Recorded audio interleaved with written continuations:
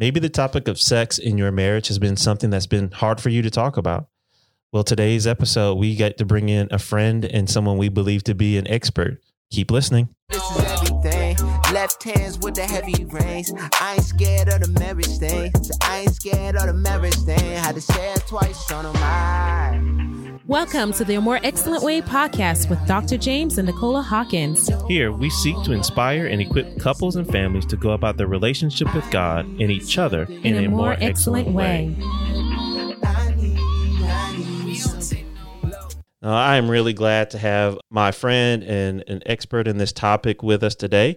We have Dr. Laurie Watson, who will be a guest with us. She is the director of Awakenings. She is a certified sex therapist with 30 years of experience working with couples and individuals about love and sex.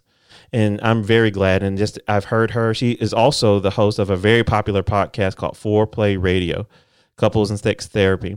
And it's ranked in the top 10 in iTunes under Sexuality. She's also written a book called Wanting Sex Again, How to Rediscover Desire and Heal a Sexless Marriage. We are very honored to have with us today Dr. Laurie Watson. How you doing, Laurie? Good. Thank you for having me. I too am honored to be with you guys. Oh, thank you so much. And definitely from the moment I met you, and I've been listening to your podcast with you and with George, and I really respect you, and we've got to develop a friendship. And this is an area where I love, when I hear you talk about it, it's information that I get to take into my office every day and work with couples who are struggling in this area, maybe not even just struggling. What I feel for so many couples is, particularly in Christianity, is we do put a lot of don't do this, don't, wait, don't sexually fall. And we can put up all these guards, and those guards make some sense because, even in the Songs of Solomon says, do not awaken love before it so desires, like guarding this piece of you because it's valuable and precious. But we don't always treat it as valuable and precious. We almost treat it like danger. And then our bodies can even begin to read it as danger. And then now when it comes time when it's like it is open and we can be in it, now we don't have the words for it because we've hidden from it for so much. And then our body can send off these funny signals. And then I see so many newly married couples they just get so caught up in the performance of it. All that to say is, I'm glad to have you here because I want to be able to help these people. So I'm just going to open it up here with a very general question. For someone who's been doing this for over 30 years, how would you meet that couple in your office that's just maybe there's not been any affair or anything traumatic in this place, but they're just struggling in being able to talk about their sexuality? How would you join them there, Laurie? Well, I think you've brought up so many things in just what you've said that are important, and I think this is a good starting place. One thing that I know is that everybody at some point or another struggles with sexual problems. And that's certainly not something that our culture tells us, that, it looks like everybody has it easy and sex is just wide open, and we kind of imagine that everybody is having better and more sex than we are. Right, yeah. And I think especially if you come from a culture that says, wait before marriage. I started my career teaching in a premarital class in a big church in Southern California, actually. And one of the things that struck me was that all the young couples who came back to me afterwards to seek therapy, most of them were coming back for sexual problems. And it's not what we imagine. We think, it's the honeymoon. They should just be having the greatest time. But there's a lot that needs to happen to form a really long-lasting, lifelong sexual partnership. And we don't realize how much work goes into it. Wow. So you say that there's a lot that goes into it. Can you name off maybe one or two or three of those things? Sure. I like to think of it as the who, what, when, why. Who, what, when, why. Who is supposed to initiate between the couples? That's good.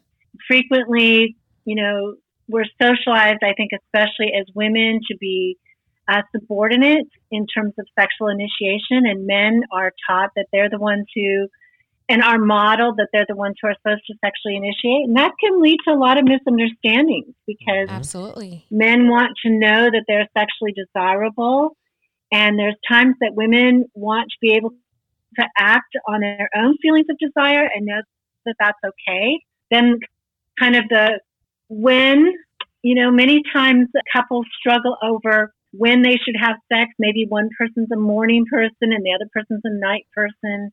Right. When I was first married, for sure, I was a night person. And my husband was more of a morning person. He wakes up in the morning and he's just full of life and energy. Right. So I was, early married. And of course, when we were young, we had small children, and I'd be nursing the babies and feeding the babies in the middle of the night and just exhausted by the morning. And then I have my partner who's wide awake. And ready to go. By the time the night rolled around, I had kind of caught up and I was ready, and he'd be, nearly fast asleep. So I know what it's like to struggle in this way of we can't seem to find the right time. But so that's one of the things that needs to be worked out in early marriage is when are we going to have sex?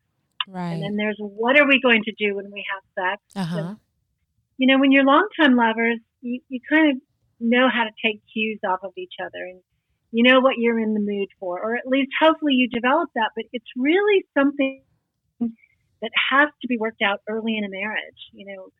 When one person approaches the other, it may be, I want this really long romantic occasion of slow sex. And the other one may be thinking, okay, I got just enough energy, quickie. And so what we're going to do in bed, it's who's going to initiate, right? When are we going to have it? What are we going to do in bed? All of those questions are sort of tasks that need to be worked out. And I would say the last thing that is really important is how are we going to talk about it? Yes. That's good. What language are we going to use? What feels appropriate to our partner may feel dull to the other person, or what feels too racy to one person may feel like that's wrong to talk like that. And so we really have to find a common language that both is loving and exciting enough and doesn't cross anybody's boundaries. Right. That's tough. That's tough to do. I like that part. Finding a common language that works for both and doesn't cross anyone's boundaries. But to even get there, they've got to be able to talk about it. Yeah. What have maybe been some of the biggest barriers you've seen to people being able to get to that place to where we're even talking about these questions? Because these questions, who's supposed to initiate all those, is I've even got to be able to just talk. What have been some of the biggest barriers you've seen to people even entering the discussion? I think, Dr. Hawk, that, there's a mindset that says sex should happen naturally. And especially if we're Christians and we've waited, there's this sense of, we need to just wait for the blessing of God, right? For it to be smooth and erotic and sensuous and easy and natural. And so I saw lots of young people come through my office, and still do, because I also live in the South where that's a very strong ethic among the Christian Southerners that they would wait for marriage. And so this idea of, now when I get to the other side of the altar, it should just happen. And we shouldn't need to work or talk about it. Talking about it ruins the mood, I hear. And talking about it is just going to make it so mechanical. And there's all this freight on a conversation. But you know what? Sex is so important. Mm-hmm. And it's so complicated. We need to be able to talk about it. That's right. So first, it's just a mindset that says, yes, this very lovely and important part of our life is going to need lots and lots of conversation and education. I mean, so many people don't really know how their own body works or how their partner's body works. And without conversation and telling and showing and talking about that, we just don't have a chance to please each other. Whoa. Wait, let's catch that line. I love that line hit me when she said that. Without even talking about it, we don't even have, like, that just totally kills our chances of even trying to please each other. When there's a barrier or a breakdown, and I know we use the term intimacy as code word for sometimes for sex, but I do want to say, when there's a barrier to intimacy, this being able to share my inner world with and meet your inner world, then we cut off the ability to please each other, even in our sexual expression. Y'all catch that. Wow. Thank you so much. Because I think sometimes in therapy, what happens is people want us to come in and immediately focus in on the physical kind of like intercourse part. But you're even bringing in, I even want to know the steps and the moves before sexuality comes up. That is so good. Right. And I want to say this too, for people that might want to think about going to therapy for this, because I just heard this in the podcast with you and George that I love that you said. You know, sometimes people will come into me, Laurie, and they'll want to talk about it, but then they don't want you to really ask questions. But then that leaves you as a therapist in a one down position because you don't know where they're really getting stuck or what's the hard place for them. And you said something on the last podcast that said, look, your therapist is not trying to be a voyeur, but they are going to want to ask you. And I'm going to take some of what you just said. We need to know about what happens when you even try and have this conversation. What goes on there? Does it even happen? Does it get blocked? Does it shut down? Does shame come online or some trauma from the past? But then we do need to be able to talk about the things of who initiates. When you initiate, how do you try to initiate? What happens in your body when your husband tries to initiate with that, puts his hand on the small of your back? What do you feel in your body? When you're in the sexual act, what do you feel happen in your body there? What do you do when your wife does this? You're trying to get that play by play because so many times if something happens in a little micro move of it and your body has a funny response, and what happens for the couple, they exit the process. And they either leave in pain or shame or it's your fault, it's my fault. But then because we can't talk about it and we can't kind of go back and review it, then we can't ever go forward. So I just want to say, like, you being able to do that as a couple and doing with a therapist is huge. What were you going to say, Dr. Watson? It is huge. I think what you talked about, people are afraid of and why they avoid couples therapy and sex therapy. I think most people don't sex therapy is, and let me just say that as a licensed professional, sex therapy is all talk therapy. It's not, there's no nudity, there's no sexual touching in the therapy, there's no exchange of sexual touching between the therapist and the couple. This is strictly psychotherapy. It's talking therapy, but it's talking about this really explicit part of our lives, which, like you said, you know, we may have never spoken to each other about. Maybe our parents didn't really talk to us. Maybe we didn't have a girlfriend that we could talk to. And I don't think most guys talk about it, you know, very much in helpful ways. So, I mean, I think it is really a fearful thing to imagine going to counseling and talking with anybody about this, let alone something that sounds so crazy like a sex therapist. But I kind of see myself really, and I always have seen myself as a couples therapist because, you know, while mechanics are important and we really want to get that right, our heart is important too. And we have sex in the context of hearts that love each other. And it's within that, I think, that often most of the dynamics are problematic is when we get caught in the negative cycle. And I'm sure you've talked about this with your people already, but the negative cycle of one person wanting more intensity in their sexual experience than the other. And that may mean more frequency, or it might mean, you know, wanting to do different things than their partner wants to do. And the other partner not necessarily not liking sex. The sexual withdrawer may like sex, but they actually guard against an intense experience. That feels a little beyond their control. So yes, it's true that sometimes they do monitor frequency and what is being done, but it's this place that most people get stuck, as well as I think a little bit of education would be helpful for most couples to have entering a sexual relationship. Yeah. And I do want to recommend that as a resource on Dr. Watson and George Fowler's podcast, the FOREPLAY RADIO. They have, I think, at least I know for sure, 2, where they talk about the sexual pursuer and the sexual withdrawer. And they do a really good job of explaining what does it mean to be the person who's predominantly in the role of being the sexual pursuer. And what is it that they're looking for? What are the messages they get? What are their struggles? And what are their hopes there? And then they do a great episode for the person who's a sexual withdrawer and meeting them. And what is that withdrawing place what is the messages they get there? What are they needing there? I want to recommend that you really go to iTunes or wherever you listen to your podcast and listen to those 2 episodes for sure. But a line you said in there, Dr. Watson, that was really big to me is, while we want to talk about the mechanics of sex, our hearts matter as well. Mm-hmm. That's a beautiful line. And so we can't ignore the time and the season in which we're recording this. And so, Nicola, you were bringing up a little bit of an aspect of this, but I want people to get that line. Your hearts matter as well.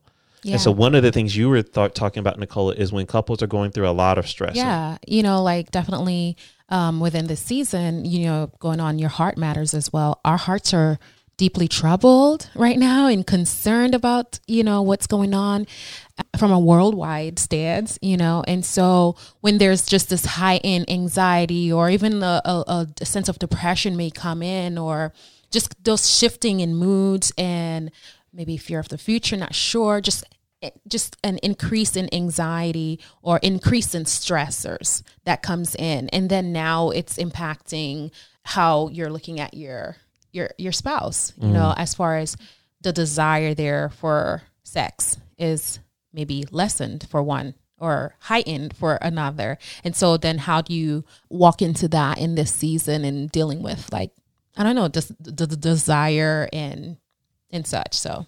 Well, I think you said something that's so important, Nicola, that for some people, first of all, this is a desperately stressful time in our world with COVID-19.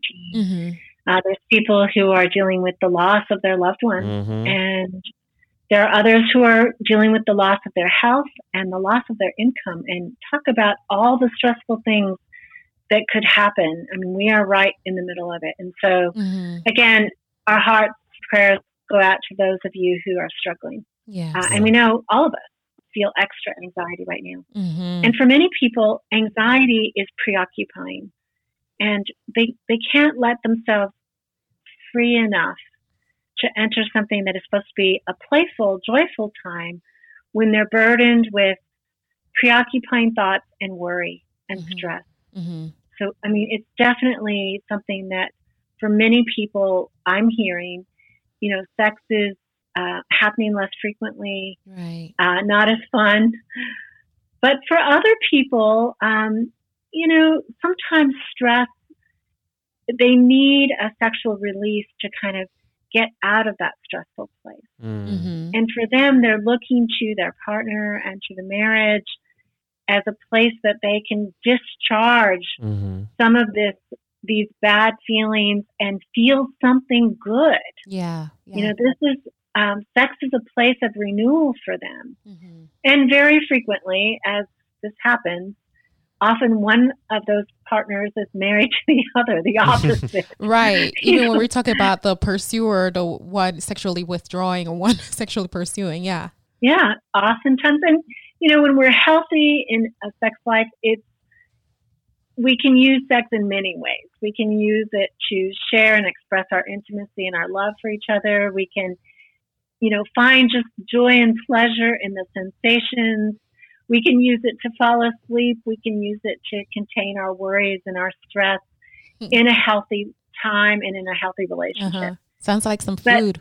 Yeah, exactly, right? Exactly. Get those good dopamine release. Right. But sometimes our sex life gets overburdened, and we have to be sensitive to how we're using sexual desire or sexual need. Yeah. Because our partner may say, you just want sex, right? You just want sex to go to sleep. You're not wanting me. Right. And many times the person wants to feel desired and desirable. And so they feel put off by their partner's need to use sex in ways that are not intimacy related. Right. And then there are other times really, when we care about our partner and our own caretaking cycle kicks in and we say, honey, you're so stressed out. Please let's go to bed and have a little sex so that you can just relax. Last night you were grinding your teeth all night, and I just know if we have sex, you wouldn't. Right. Many different things can be healthy, but where we get into problems is when it's all one thing and the partner starts to feel, this is not how I am comfortable having sex. I don't want to meet your needs to go to sleep. I want to use sex perhaps as a romantic and intimate expression. And so, yeah, I think you're dead on in terms of seeing that this season is very difficult because we have worldwide stress that is unprecedented, right? Yeah. Right. And I want to comment on the move that Dr. Watson just did there. It was beautiful because what she did and why I wanted her on this podcast is she has this great range of being able to talk about this subject in a very honoring and loving way. What I mean by that is there's this place where you can just talk up sex and like do it. It'll make you feel good, blah, blah, boom. And that matters. But then there's this other part. And I love what you said when you said like, to be so liberating for a wife to be able to say, honey, I see you in distress in there. Come on, let's go do this. Let's go have some sex. You know, there's some husbands right now as they listen to this, they're high-fiving, they're turning. They're like, hey, you know what? We need to listen to this more so we podcast some more. Let's listen to Foreplay Radio. But then there's this place when you talked about that. But then I liked how you balanced it and came back to, but let's be careful. Because while you might be serving a need for you, how is it landing for your partner on the other side? Because they also want to feel desirable. And so being able to back it up and slow it down, but then also celebrate it, that's really beautiful. Which it kind of goes back to one of the things she was talking about earlier. It was like, if it becomes a sense of a negative barrier, you know, it just kind of lessens that pleasure in that aspect of, you know, that felt sense of closeness and how you want to feel like this is a successful, I don't know, exchange even, you know, and not let it become something mechanical. So a huge part of what we've so far discussed is conversation. So even being able to say, you know what, I am feeling, you know, stressed or I'm feeling these different kinds of ways. And so just being able to, I think, have that going back to that beginning space of having that dialogue and conversation that opens you back up to this place of intimacy, which can lead in that direction or not, but, you know, more so having the conversation. Yeah. So even as we get ready to move towards, I really want to keep asking her more questions if I'm honest. But even the thing that I'm hearing here is even when we're talking about sexuality or sex, that you've talked about, there is the mechanical part, and that needs to be investigated, because I've heard you definitely talk so well about on your podcast about different medical issues that can become barriers and things of that nature. And even that it's okay to do things like, because I know one of your sponsors is like a sexual lubricant. And for some people, that's even a place to go. Like for me, I'm saying like for a wife, it's like, is there something wrong with me? Am I communicating something to my spouse by needing a lubricant? Am I saying to them that I don't find them desirable enough that my body's not responding, when that's not true? That is actually okay. Or for a guy to automatically take that as a shot to himself and like, oh gosh, I'm not turning her on enough. I'm not enough for her to make her body respond to me in that way. Right. So there's the mechanical part, but then I love what you said. There's a heart part to all of this. Well, as too. And you have to address all of those. Were you going to say something there, Dr. Watson? I think that if you would like me to, I'd love to just give a tiny thread about a man and a woman's mechanics. Please do. Because, you know, this is not something, I give this talk to many different universities. I give this talk to OBGYN residents. In fact, I'm the only hour that the Duke OBGYN residents ever get on sexual functioning. Whoa. But talking to people, I mean, it's very hard to get adequate and good sex education about the mechanics. And I'll just take a couple of minutes to go through things that I know, because what you just talked about, Dr. Hawkins, is, you know, for instance, this idea about lubrication, that sometimes, you know, we need it. And it just makes it more pleasurable right from the beginning. And it doesn't mean that her body is failing or that he has failed her in any way. I mean, actually, lubrication, for instance, is a very unreliable sign about where a woman feels herself subjectively in terms of climbing the mountain of arousal. So women, I'm going to just use 4 stages, and that's desire, arousal, orgasm, and resolution. And resolution is what we think of as the afterglow. And in desire, a woman is really very low in terms of the foothills of her sexual experience. she may not feel anything. Most women don't feel anything much at all in terms of their body sparking until they've been touching and caressing for about 20 minutes. In fact, most women don't like direct stimulation until they do feel something sparking in their bodies about 20 minutes later. And then most women need about 20 minutes, and I'm going to say the word that is basically the word that is never said on the radio, but she needs about 20 minutes of clitoral stimulation to reach orgasm. And that's a very long time. And this is brand new information for many people, but only 7% of all women reach orgasm through sexual intercourse, through the actual act of penetration. And I'll say it again because I think it's important. And we have new data on this. I used to say 50% of women don't or can reach orgasm through sexual intercourse. But the new data is showing only about 7%. Wow. But about 100% of women reach orgasm through clitoral stimulation, and they need quite a bit of it. And then after orgasm, basically oxytocin is released. This is a hormone that gives us a chemical bonding with our partner. Whereas for men, when we think about their sexual functioning, they can see their wife come out of the shower, they can have an erection. In about 2 to 5 minutes, they can have sexual intercourse, reach orgasm, and be done. And the most common thing between these partners is the woman feels somehow or another inadequate. She often says, I take so long. I can't orgasm the right way or the real way, which is the way she's seen couples do it in the movies, which is through sexual intercourse. And he feels sometimes, what's wrong with me? Why can't she match me? Why does it take her so long? Am I not sexual enough? Am I not doing it right that makes her come to a peak, in the way that I've seen in the movies or the way that I've seen, in explicit material.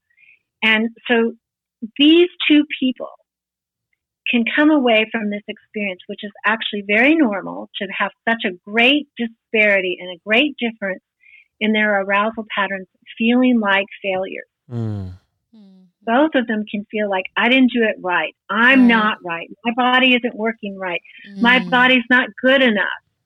And I think it's so tragic because between the genders, we are so different. And mechanically, we're so different. And what we need is so different. And it can't always be the way she needs it. And it can't always be the way he needs it. And then to make things more complicated, women often need a really huge chunk of emotional connection in there to feel safe enough to let their bodies down to get aroused in the first place. And men don't need as much emotional connection. In fact, they often find emotional connection in the sexual experience. So we are really different in terms of the genders. Does that help at all? Man, that helps a whole lot. Thank you so much for that. And I want to tie that in back into how you started. That to develop this, to really grow and develop and really strengthen the bond in this area, because this is about developing a bond. That it's not something that's just automatic. It's a bond that a couple builds through intentional work, conversations, practice, and even sometimes what that feels like disappointment and misses. But it's actually a beautiful thing, though, because you get to build your own sexual bond and unity together. It's not what you see on TV. It's not what you experience, even if you were with someone else. It's I'm building something with you. You are building something with me. And the only way we can do this is by talking and allowing ourselves to be honest about what brings us joy and satisfaction. And even the differences you just mentioned for a husband and wife, I think that just creates a way where they have to learn how to dance together.